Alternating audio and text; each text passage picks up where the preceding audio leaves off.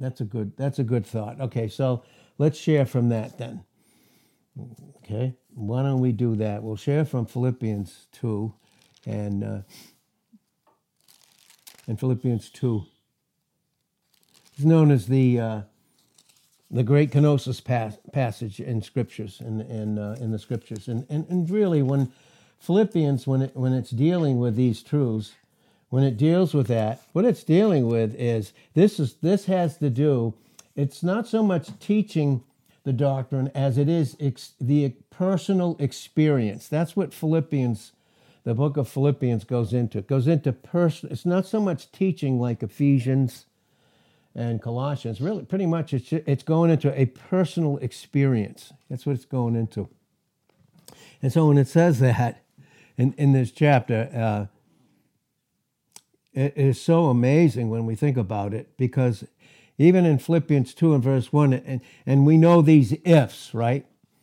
So as we've been taught, that when we look at certain translations, and it's what makes necessary the original word with the tense, the mood, the case, the voice, and so forth, what makes those things, and you don't necessarily have to bring them up in your teaching, but to understand these little words, if, of, and in, are extremely important in the context of where they're located.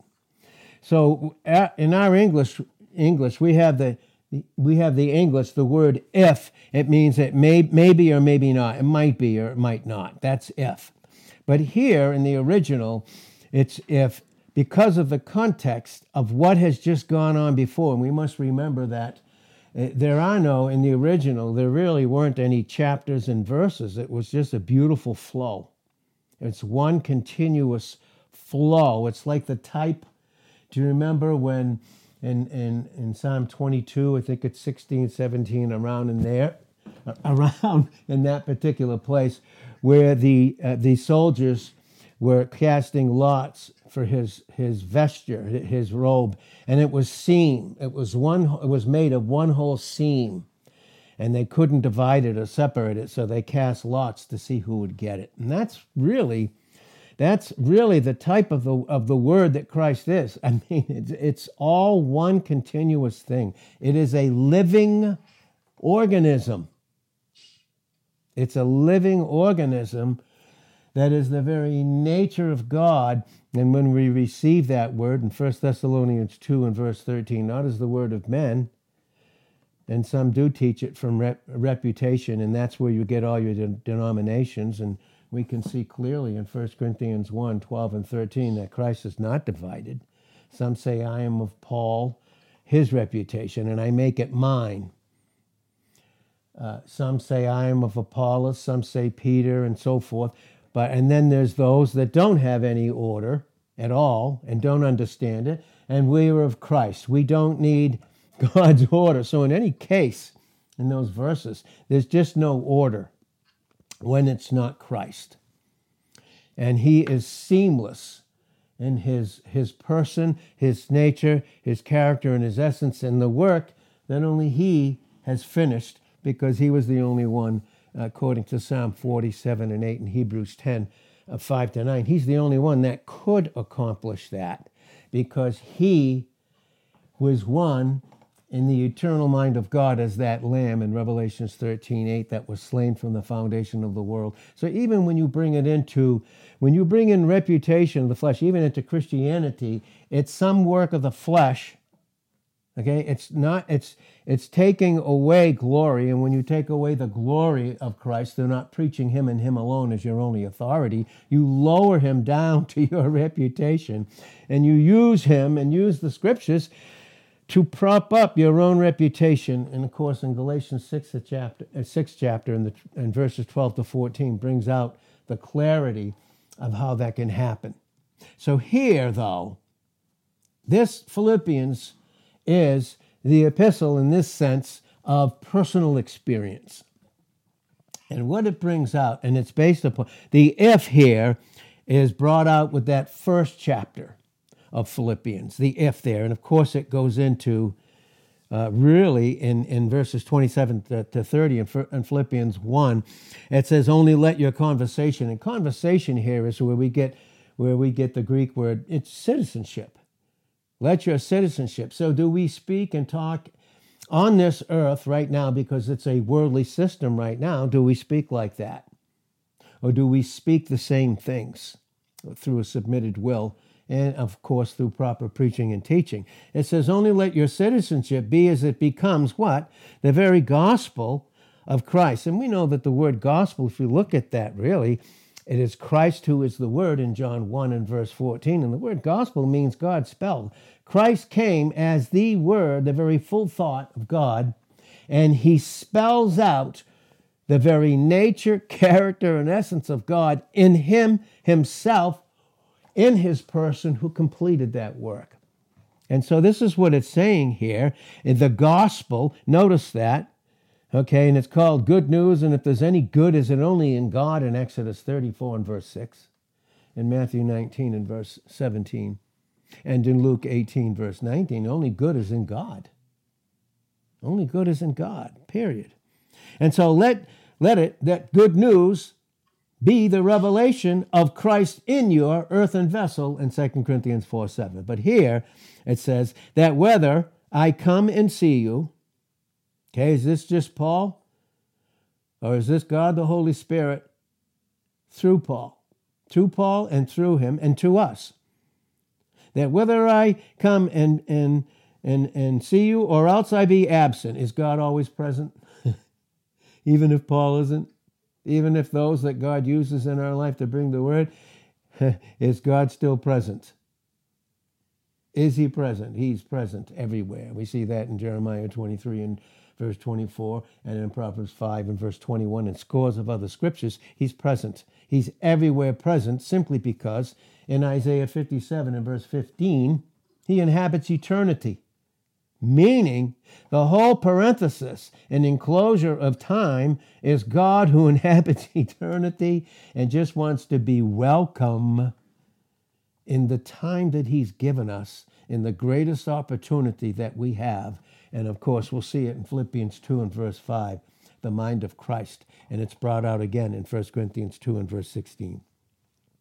So he says that whether I come or else I be absent, I may hear of your affairs, that you stand fast, immovable in one spirit, notice, with one mind, striving together for the faith of the gospel, okay, and not against it.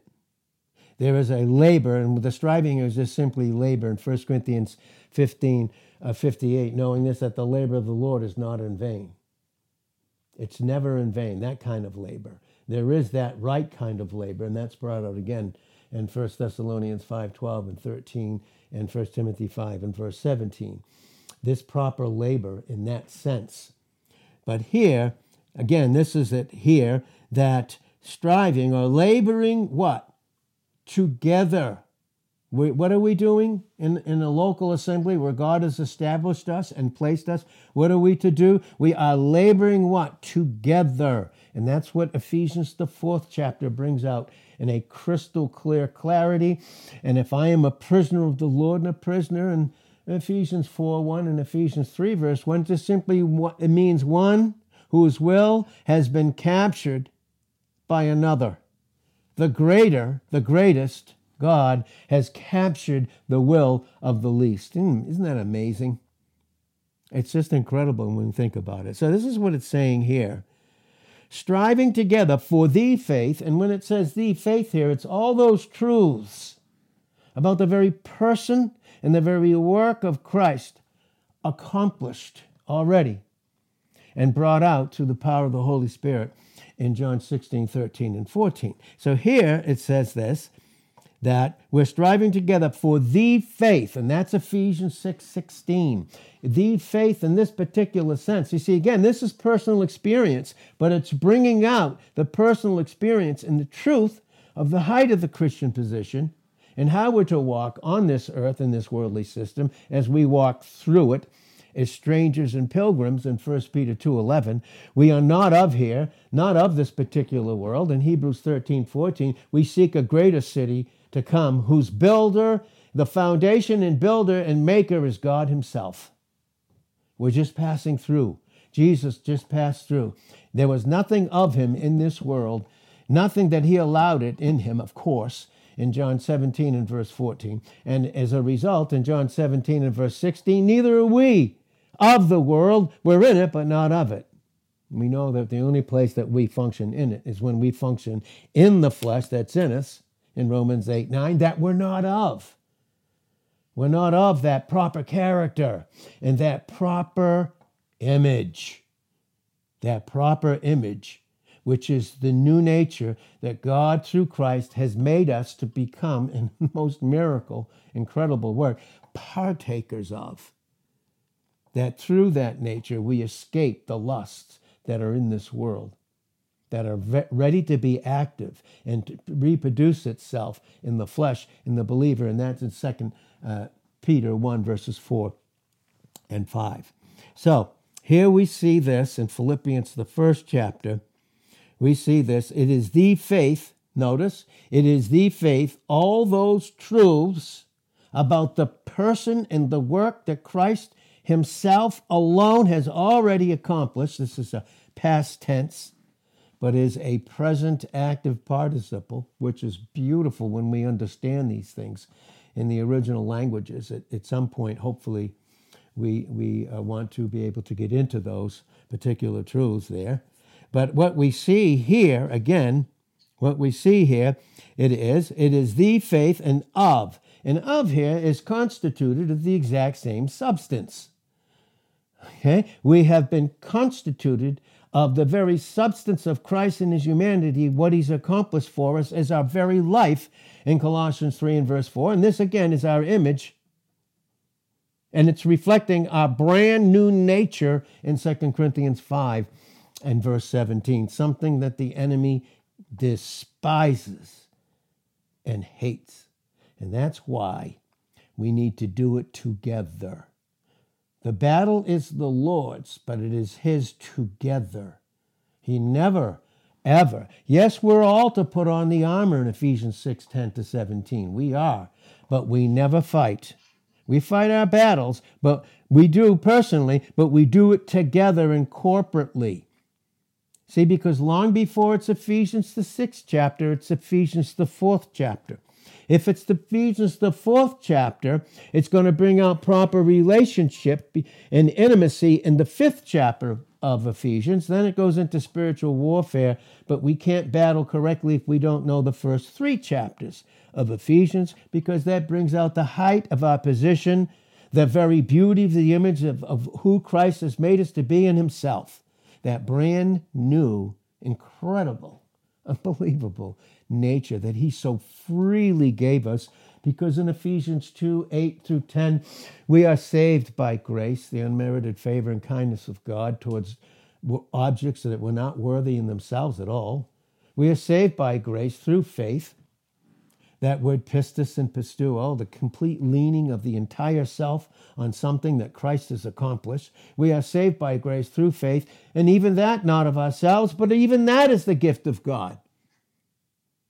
And not of works, lest any man should boast, for we are his workmanship, created in Christ Jesus. Notice that, created in Christ Jesus. There's image.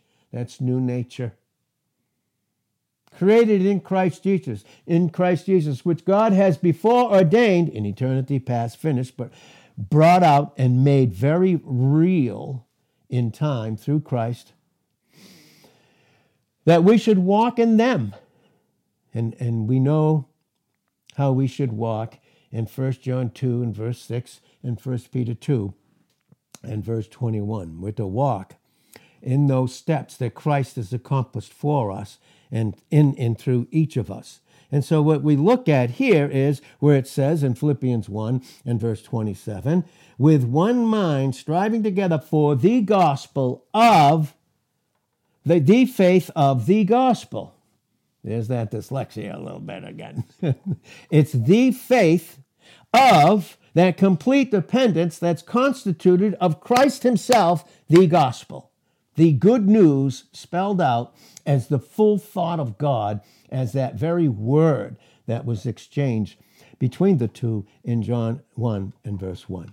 And then what does this lead us to? When I have a proper experience of Ephesians and Colossians, and we understand in those places what has to happen, and the growth in 2 Peter 3:18 of the grace and knowledge of our Lord and Savior, in each of us as an individual, what does it lead us to be? In nothing terrified by our adversaries. Why? Because we are enclosed in the very love of God, and everything outside of that amounts to what? Nothing.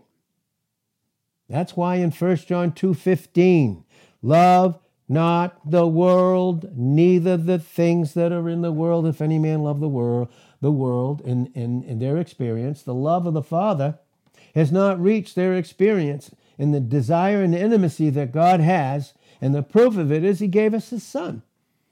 So love not the world in 1 John 2:15, neither the things that are in the world. If any man loves the world, the love of the Father is not active in him. And these are the things that are in the world in 1 John 2:16, the lust of the flesh, the lust of the eyes, and the pride of life. And these things that are not of God, but in verse 17, they are on their way to passing away. Thank you, Lord, forever. And that's what we're growing in.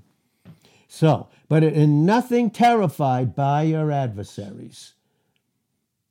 By your adversaries. The adversary that's looking. He cannot touch the relationship. He cannot touch the position. He cannot touch the place that we have in Christ. It's far above all principalities and powers. That's brought in the first chapter of Ephesians, and you can look at verse 21, 22, and 23. We're far above all principality and power in him, way above him, and terrified by your adversary. So we have an adversary, and we need to watch and be careful constantly. And the reason we have this adversary, do you remember what Paul said? Those things that were constantly working against him. That nature that the enemy tries to actuate, that nature that is anti-God, anti-Christ, anti-self, in opposition in 2 Timothy 2 and verse 25 is called the flesh. And that's why he even said these scriptures, and I'll just read these here very quickly here in 1 Corinthians 9, and we can see how this works here in 1 Corinthians, the 9th chapter. 1 Corinthians 9, verse 16, it says, "For though I preach the gospel, I have nothing to glory of." You know what that's saying there? Huh? He can't love himself. Only God can do that. He can only do it in the experience.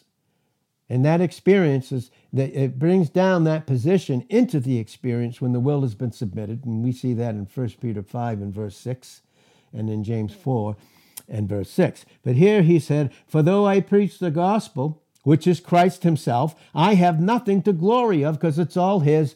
In Isaiah 42 and verse 8, he won't share his glory with anyone else. And in Galatians 6 and verse 14, God forbids that I should glory, except in the cross of Jesus Christ, of whom the whole world system and all its reputation and all the flesh has been dealt with. It's been crucified. Notice, that whole world system that we're in right now has been crucified as far as God's concerned. For us, it doesn't exist. The only thing that does is who we are in Christ. Who we are in Christ. There, he never removes his eye. In Job 36 and verse 7, because Christ is our righteousness, in 1 Corinthians 1 and verse 30, ever. He never removes his eye, but certainly I don't experience it in the flesh. And this is why Paul was saying even here, I have nothing to glory of. For necessity is laid upon me. What is the necessity? It's the essence of who God is, love. Love received makes everything to be the one necessity, and that's Christ his Son, who he gave in John 1 and verse 14, in John 3 and verse 16, and that's why in 1 John 4:10, herein is love. Not that we loved him. We couldn't. But that he, as love, in 1 John 4:8 and 16, loved us and sent his Son the propitiation for our sins. And that's why in 1 John 4:19, we love. Why? Because he first loved us. And that first love is that continuance. In Revelations 2 and verse 4, and when we leave first love, another authority comes in. And for the Christian, it's the flesh, it's a reputation, and all it is submission to the enemy, who wants to destroy proper image and bring you into a false image, a lie that makes you and I, in the flesh, to have a reputation or something to be guarded at every expense. First with God, with his Christ, with the Holy Spirit, with the Word, with the cross, and with the body, and with a local assembly. I have a reputation. I can do it all alone. I can do it all by myself. And none of us can. Again, he said here, I have nothing to glory of, for necessity is laid upon me. Yea, woe is unto me if I preach not the gospel. And let me tell you, he's saying I have to constantly receive it, submit to it, to experience it. So that flow of who Christ is will come out as a man whose will has been captured. That's Ephesians 4 and verse 8. It brings it out crystal clear. The gift of that, and the man himself is the gift. And those gifts in Ephesians 4:11, of which only now our evangelists and pastors and teachers only function yoked up to Christ, so that that life that he is in that particular vessel flows first. And then out of him comes what? Preaching Christ himself. Preaching Christ himself. And then he said this, for if I do this thing willingly, do you see that? The will has to be involved. Could Paul do it without a submitted will as an apostle? No. Could he? Did he have to? After going to the third heaven in 2 Corinthians, the 12th chapter, in those first few verses, after going there, did he not have to have a thorn? Because he was now back in the flesh. The constant thing that would get in the way and hinder proper image. Constantly. And then if we don't function in proper image, now we function in an improper image, and it has nothing to do with other than the reputation of self-living, minus every single one else. Starting with God, his Christ, the Holy Spirit, the Word, the body of Christ, the local assembly, the cross, everything. Well, he said, for if I do this thing willingly, I have a reward. What is the reward? He's experiencing it. It's no longer a struggle. It's no longer his old reputation. Remember his old reputation in Philippians, the 3rd chapter? Read his reputation. To what he thought was so much in 1 through 8 of Philippians 3. He counted it all, what? Dung. And what is dung? It's useless. It's nothing. It's nothing. And without love, experiential love, which has positioned me in Christ, but without the experience, being the equal of the position, then what do I have? I am the enemy convinces me in 1 Corinthians 13, verse 2, you're nothing, and therefore in verse 3, there's no profit, so you have to do something. And without him, in John 15, 1-5, what can we do? Nothing. He likes to actuate the flesh because I know, and again, as many times as we go back to it and forget God, in Romans 7:18, I know in me that is in my flesh dwells what? No good thing. No God in the experience, no love whatsoever. And that's why Jesus said in John 6:63, it is the Spirit that imparts life, imputes it and imparts it. The words, the flesh profits nothing. The words that I speak unto you, the Spirit and their life, the Holy Spirit bringing out the reality of that life, which is that new nature, which is that beautiful image by which we identify ourselves with Christ and him alone. Him alone. And so if he said, if I do this thing willingly, I have a reward. But if against my will, still a dispensation of the gospel is committed unto me. And what does that mean? That God is still waiting to be gracious. In Isaiah 30 and verse 8, he's still waiting for that will to be submitted so that we function in a proper image. Boy, I studied it again. And please, again, I'm asking for prayer. I promise you, I tell you in all humility, I am asking for prayer to complete this, even this first part of the book on image, because the enemy hates it, doesn't want it, because it's who Christ is in each of us to the glory of God and to our eternal blessing, and he does not want it. We forget how spiritually evil the warfare is. We do. But if we did, boy, we'd go first for ourselves in Acts 6:4, and then we'd get God's counsel, and we would stay there for others. We really would. We only have so much time, all of us. And so I'm asking for prayer because this cannot be done alone. I cannot do this alone because of this invisible atmosphere with all of its evil and hatred, and using anything and everything he can against me to stop God from flowing. And that's true for any of us. Did we hear that? That's true for any of us. I'm not above anybody or below anybody. Neither is anyone else in Christ. We're all in the equal place. In Romans 3:19, we're all found guilty, but we're all guilt-free in Christ in Romans 8:1. And I'm very thankful for that. So he said, I have a reward. But if it's against my will, what would the will be if God would be against it? It's the flesh, the actuation of the evil power of the enemy, telling you your reputation is worth something. But it's been committed. God in his love has committed his son to us. And we received him positionally. Now will we do it experientially? Is it just salvation and that's it and off to heaven we go? Are we forgetting Revelations 2 and verse 17? The depth of an intimate fellowship in time.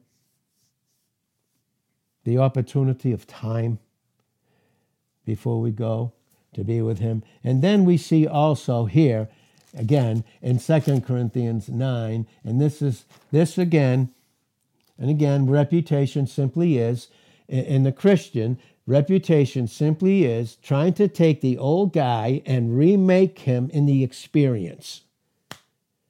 Because Satan wants his self-made man so that the man that is ignorant in pride under him thinks it's his reputation when it is no more than the enemy controlling the experience. It's no more than that.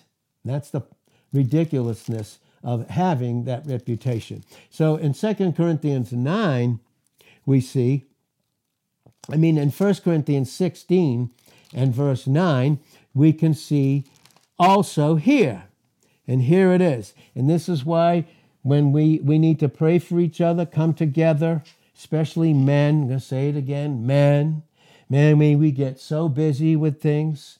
Oh, we're so busy. Listen, if we get so busy that we can't come and hear the word of God on a consistent basis and then enter into prayer as men, then that busy is not of God.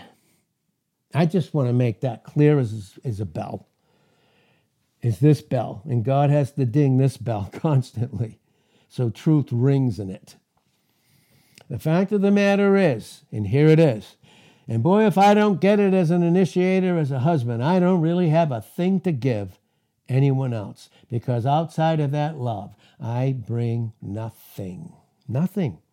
So in 1 Corinthians 16 and verse 9, it says, for a great door and effectual is opened unto me. Notice that. And there are many adversaries. You're wondering why as you go forward like you've never gone forward in your life today, the spiritual warfare has never been more intense? This is the reason why. Because God is opening a great door to you. And that door is Christ himself in John 10, 7 and 9. And he knocks on it in Revelation 3:20. That door, He, as the door, is the fulfilled will of God as the word of God, John 4, verse 34, Psalm 47 and 8, again in Hebrews 10, 5 through 9. He's that finished will, and he knocks on the door of your will. Then when you let him in through a submitted will, you have fellowship. You have intimacy. It's all about his love. Because nothing in this world system makes any sense outside of his love that is for us in Romans 8, 31 to 39, and in Psalm 56 and verse 9. A great door and effectual is open unto me, and there are many oppositions. Many, many oppositions. Notice that? The great door, megale, doors. It's talking about the width and region into which it's opened. God is opening eternal realities for us in time. The enemy wants us to make time the issue, to forget eternal realities, to live in a reputation, to make work the number one thing. See some that, no, got to go now. Okay, fine, I understand. And I do understand that. A great door. The door is Thora. Thura. Thora. Thora, what is that? It's an expression. God wants to express intimacy towards you through your open will, your open door, who Christ has finished it. And it becomes effectual. What is effectual? It's energies. Energies is where we get active or effective energy, and speaks of the influence gained by entering what? Entering, allowing him to enter in and experience the power of his love. That's what it goes into. These all have to do with image. All of it, every single bit of it. And there's a great door. And it's to me and it's for me. And in the original languages here, where it says this in 1 Corinthians 16, verse 9, it's in the dative. And the dative either speaks of advantage or disadvantage. And the door is opened. Because it's an advantage only if you open it. It's to great advantage. And the advantage always has to do with the glory of God being revealed. And the glory of God is only revealed through a proper blessing, properly received, based upon a proper image with a new nature. And that new nature that's been given to us from God, nothing can disturb or distract that nature. But a fleshly reputation can. Time that we think is ours can. Time, our Christ is very important in his love for his sheep. Nothing's more valuable. Nothing is more valuable to him than the individual. Nothing is more valuable to him than his church. It's his church, by the way, not a man's. That's why we don't glory in men in 1 Corinthians 3 and verse 21. But here it's to me. And it is a perfect passive indicative. Oh boy, that's a big bunch, right? No, perfect, complete. It's complete. Passive, you have to receive it by grace. You can't earn it, it's passive. And it's indicative. It's the mood and tense of absolute reality. That's what it speaks of. And it means it's open, and it stands open. Even this dispensation of grace, this church age, long before we go past the time of the Gentiles in Luke 21 and verse 24. But the fact of the matter is, it's still standing open. All this truth. This Christ still knocking. He's still knocking on the door of the individual. The church may be in ruins as far as its expression, not in its position. So he knocks on the door of the individual, and that's why in Matthew 16, and that's why in Matthew 18 and verse 20, where 2 or 3 are gathered together in his name, there he is in the midst. And that's why the church of Philadelphia, in Philippians 3, 8 through 10, it was the smallest one. They had a little strength, and they kept his word. Just a little. And boy, there was a lot more they could have. And there is a lot more that we can have. All we need to do is open the door of the free will. So that with that free will, we can experience freedom and not bondage. It is, and it stands open. The door is this. Listen, the door is this. It's the metaphor for opportunity. That's what it is. It's an opportunity. The word today is an opportunity. And it's effectual. It's efficient. It's active. It's powerful. And the opening of the door does what? The opening of the door promises a rich field of labor, true labor. No longer laboring with a false reputation and a false image. Things of the world, things of the flesh. No longer doing that at all. But laboring with Christ in you and you in Christ. In 1 Corinthians 15:58, therefore, my beloved brethren, you are so loved by God. We are so loved by him. Be steadfast. That's foundational truth. Unmovable. That's now the experience. The foundation's the position, the standing. In Romans 5:1 and 2, that is steadfast. And then unmovable, that's the experience, which is the equal of the position. Always abounding in what? That it's the work of the Lord with a submitted will. For as much as you know that your labor is not in vain. Listen, in the Lord. In the Lord is new nature, new image about who we are and who he's made us to be. And this is what is bringing out experientially as Mike shared that first verse in Philippians 2 and verse 7. But as we close this, so now we see why here, and now let's go back to Philippians 1 and verse 27. It says, only let your lifestyle be as one that is one with the gospel of Christ, right? That whether I come and see you or else I'm absent, I may hear of your affairs. That you stand fast, immovable in one spirit, with one mind, Ephesians 4:4-6, with one mind, striving, laboring in a beautiful way together for the faith, all those teachings, who Christ is and what he's accomplished in his person, of the gospel, the good news that he is the very exegete. He exegetes God. He brings out who he is in each of us as an individual. That's what makes necessary to have right preaching and teaching. And then when it starts to submit our will and to do it instantly before the enemy can find a place where he can occupy. In Ephesians 4 and verse 27, and the place that he occupies, that place, topos, T-O-P-O-S in the Greek, is the place where he can accuse and condemn us. First, he'll deceive us in Revelations 12:9, and then if we begin to function in the truth, he'll accuse us in Revelations 12:10. He's just accusing Christ and us and who we are in him, and that's brought out in Hebrews 2:11 and 12. And again, so as we wrap this up, this is what it's saying. And in nothing terrified. Is there any fear in love? In 1 John 4:18, has God given us the spirit of fear in 2 Timothy 1:7? No, but the fear of man is a snare in Proverbs 29:25. It's a trap. And how many Christians get trapped in a false image based upon a false reputation that's not of who they truly are and a proper image in Christ, reflecting the very image of Christ himself in each individual. Again, that image and that reflection is brought out very clearly again in Revelations 2 and verse 17. And in nothing terrified by your adversaries, which is to them an evident token of perdition. It's literally the evidence of them trying to terrify you is the result of their own terror. Because they even believe, even the demons in James 2 and verse 19, believe.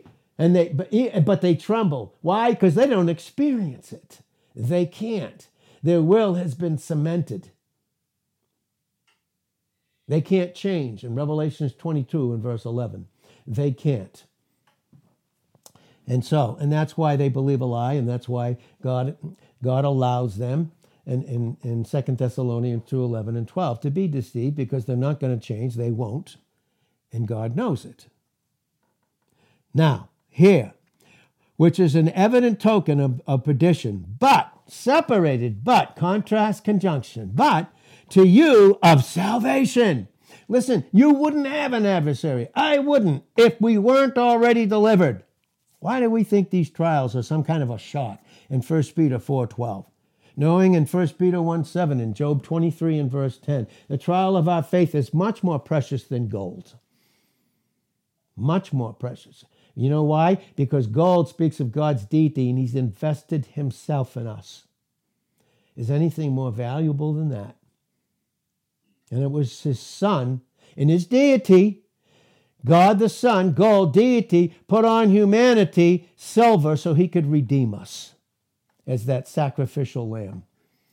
That's why in heaven you hear streets of gold. Everywhere you walk, it's nothing but the nature and character of God revealed through Christ in us as individuals.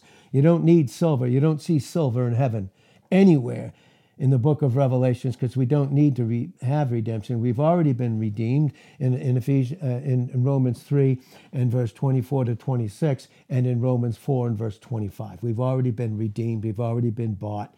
1 Corinthians 6, 19 and 20. We are no longer our own, thank God. We're no longer our own fallen, ruined image with that false reputation that amounts to nothing and just leads to continual condemnation and guilt. For unto you, though, it is given in the behalf of Christ, in the place of him, Colossians 1 and verse 24, we fill it up. We fill it up, and those afflictions and sufferings in 1 Thessalonians 3 and verse 13 are all measured. 1 Thessalonians 3:3, and they're all measured in 3:13, all measured by God's love and wisdom. Nothing goes through the circle of God that touches us, the dot, without his permission. See the book of Job. Start with the first chapter and go all the way to the 40th. For unto you, this is each of us individually, is given in the behalf of Christ, not only to believe on him, trust him, depend upon him for every single thing, but also to suffer, what? For his sake. That's a privilege. Why is this happening? Because God is promoting you and me. Having the same conflict, Paul's saying, which you saw in me and now here to be in me. So if, and there is, if, remember the word if in the original languages, there's 4 classifications of the Greek word if and there is, if and there isn't, if and there may or may not be, if, and it's a possibility but not probable. Okay? It's important to know the ifs here in the scriptures. If and it is. If and there is plenty of consolation, because it's only in Christ, not in a reputation, not in the flesh. I don't thank God there's nothing I have to guard and keep. The enemy gives us a reputation in the flesh because then we think we have to guard it and keep it at all expense, in the expense of God and everybody else. But thank God in 1 Peter 1:5, you and I are kept by the power of God. And it's Christ himself in 1 Corinthians 1 and verse 24. Christ, the power of God, and thank you, Lord, the wisdom. And if it's wisdom, there's intense love involved. The intensity of love. It's so missing. Intimacy is so missing in men of God. Intimacy is so missing in the church today, in marriages. And I'm going to tell you why. Because Satan convinces believers you still have your reputation you need to keep. You got this reputation. We're so obsessed with the outward man to the destruction experientially of the inward man. In Ephesians 4:23, we need to be constantly renewed. Now, again, as we close, if, and there is, plenty of consolation in Christ. Any comfort of love? Any fellowship of the Spirit? Any bowels and mercies? Fulfill you my joy, that you be like-minded, having the same love, being of one accord, of one mind. And when you do, you won't let anything be done through strife or vainglory. See, that's fleshly reputation. But in lowliness of mind, let each of us, we can only do that, esteem other better than themselves. Oh, you wouldn't do that, would you? In every area of your life, in every area of time, coming together, finances, you would esteem another better than yourself. That's what it says. That's what it says. That's what it says. You're not taking care of your wife and your kids and yourself when you don't do that. You may say you are, but you're not. Neither would I be. That's just a cloak. That's an excuse for self-expression and a reputation based upon a false image, which is a lie. It's a simple lie. Let nothing be done through strife or vainglory, but alone is the mind, and let each esteem other better than themselves. Look not every man on his own thing. How are you going to do that? You're going to look away from all things that would distract. In Hebrews 12:2. Look not every man on his own things. Well, I'm doing it for my family. Yeah, sure you are. If you do it, sure you are. No, you're not. But every man also on the things of others. Let this mind is the equal of Colossians 3 and verse 16. Let the word of Christ dwell in your experience richly. Let him be at home at you. Let him move out what doesn't belong there. Let him move out what doesn't belong there, and let him make room for himself. And then let him take control of your time, your finances, your whole life. Your whole life and my whole life. So that the church can function properly. I hear people say, well, we're only one or two, so we can't do it. No, but you can do what God's called you to do. And God has always done the most for the fewest, through the fewest, by the way. Always. He's always done the most through a few that were submitted to him. And don't think that responsibilities that are ours, and we know them, that we make them, we make what we should fulfill in our own individuality to be something that the local assembly should do too. Which is nonsense. And by the way, it's evil. Because there's no good in it. And there's no good in a fleshly reputation. Why you can't do certain things. Why people were doing them and aren't. Kind of interesting. Let this mind be in you, which was also in Christ Jesus, who being in the very form of God, being very God himself, and this is not a good translation, thought it not robbery, didn't consider his deity to be something that was to be constantly manifested, but he laid it aside. He never did away with his deity. Never. He did those miracles in John the 2nd chapter, turned the water into wine, did miracle after miracle. Miracle after miracle, but it was in his humanity, it was only to reveal in his deity the oneness and the work of his Father in his heart. And that was it.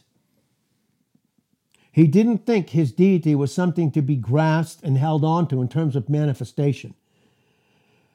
Thought it not robbery to be equal with God, which he was already. You're not robbing anything, you already are. But made himself. That was the determinate counsel and foreknowledge of God in Acts 2, verse 23. Can you imagine the Trinity? The Father saying to the Son, well, Son, for this to be accomplished, and you and I know this, and the Holy Spirit, we all know it as God, we're co-equal and co-eternal. You're gonna put on humanity. Yeah, this is the eternal mind of God. Hebrews 4:3, Revelations 13 and verse 8. Work was finished in the eternal mind of God, but for it to be a reality for those to experience it as human beings, Christ had to identify and put on a human nature, never a sin nature, but a human nature to reveal. And that's why it says in John 1:14, the Word became flesh. It wasn't made. It didn't become flesh, and that's it. No, it was what? It became. It wasn't eganeo. The Word became the God-man as one. God-man, the Son of God, and by virtue of his deity, the Son of Man in his humanity, by virtue of him as the leader of a whole new race of people with brand new images. That's what that brings out. He didn't think it that. And he made himself of what? No reputation. For God to be all in his humanity, and took upon him the form of a servant. You see this in the types brought out in John the 13th chapter in those first 10 verses. It starts with love. Then he takes off his robe and lays aside his deity, puts on humanity, a servant's towel, a doulos, the lowest abject servant that you could even imagine. One whose will is swallowed up and the will of his master. And oh God, please redeem the time. Please, Father. And so here as we close, it says, he made himself of no reputation, took upon him the form of a servant, was made in the habit, not like men with a sin nature. He was made in the habit of men. He was thirsty. He was hungry. He felt pain. He felt rejection. He never felt shame. He felt it for others, but he never did for himself because he never had a sin nature. Luke 1:35, Hebrews 4, verse 15, and countless other scriptures bring that truth out. 5 minutes. But was made in the habit of men. He had to eat, drink. He had to do all those things. He worked in a carpenter's shop. He only had a 3.5-year public ministry. Oh, God. But what he performed during those 30 years, what we think are just our little jobs and menial. No, those are preparations. Let me tell you, they're preparations. They teach servanthood behind the scenes, where it's just the individual in Christ teaching us these things.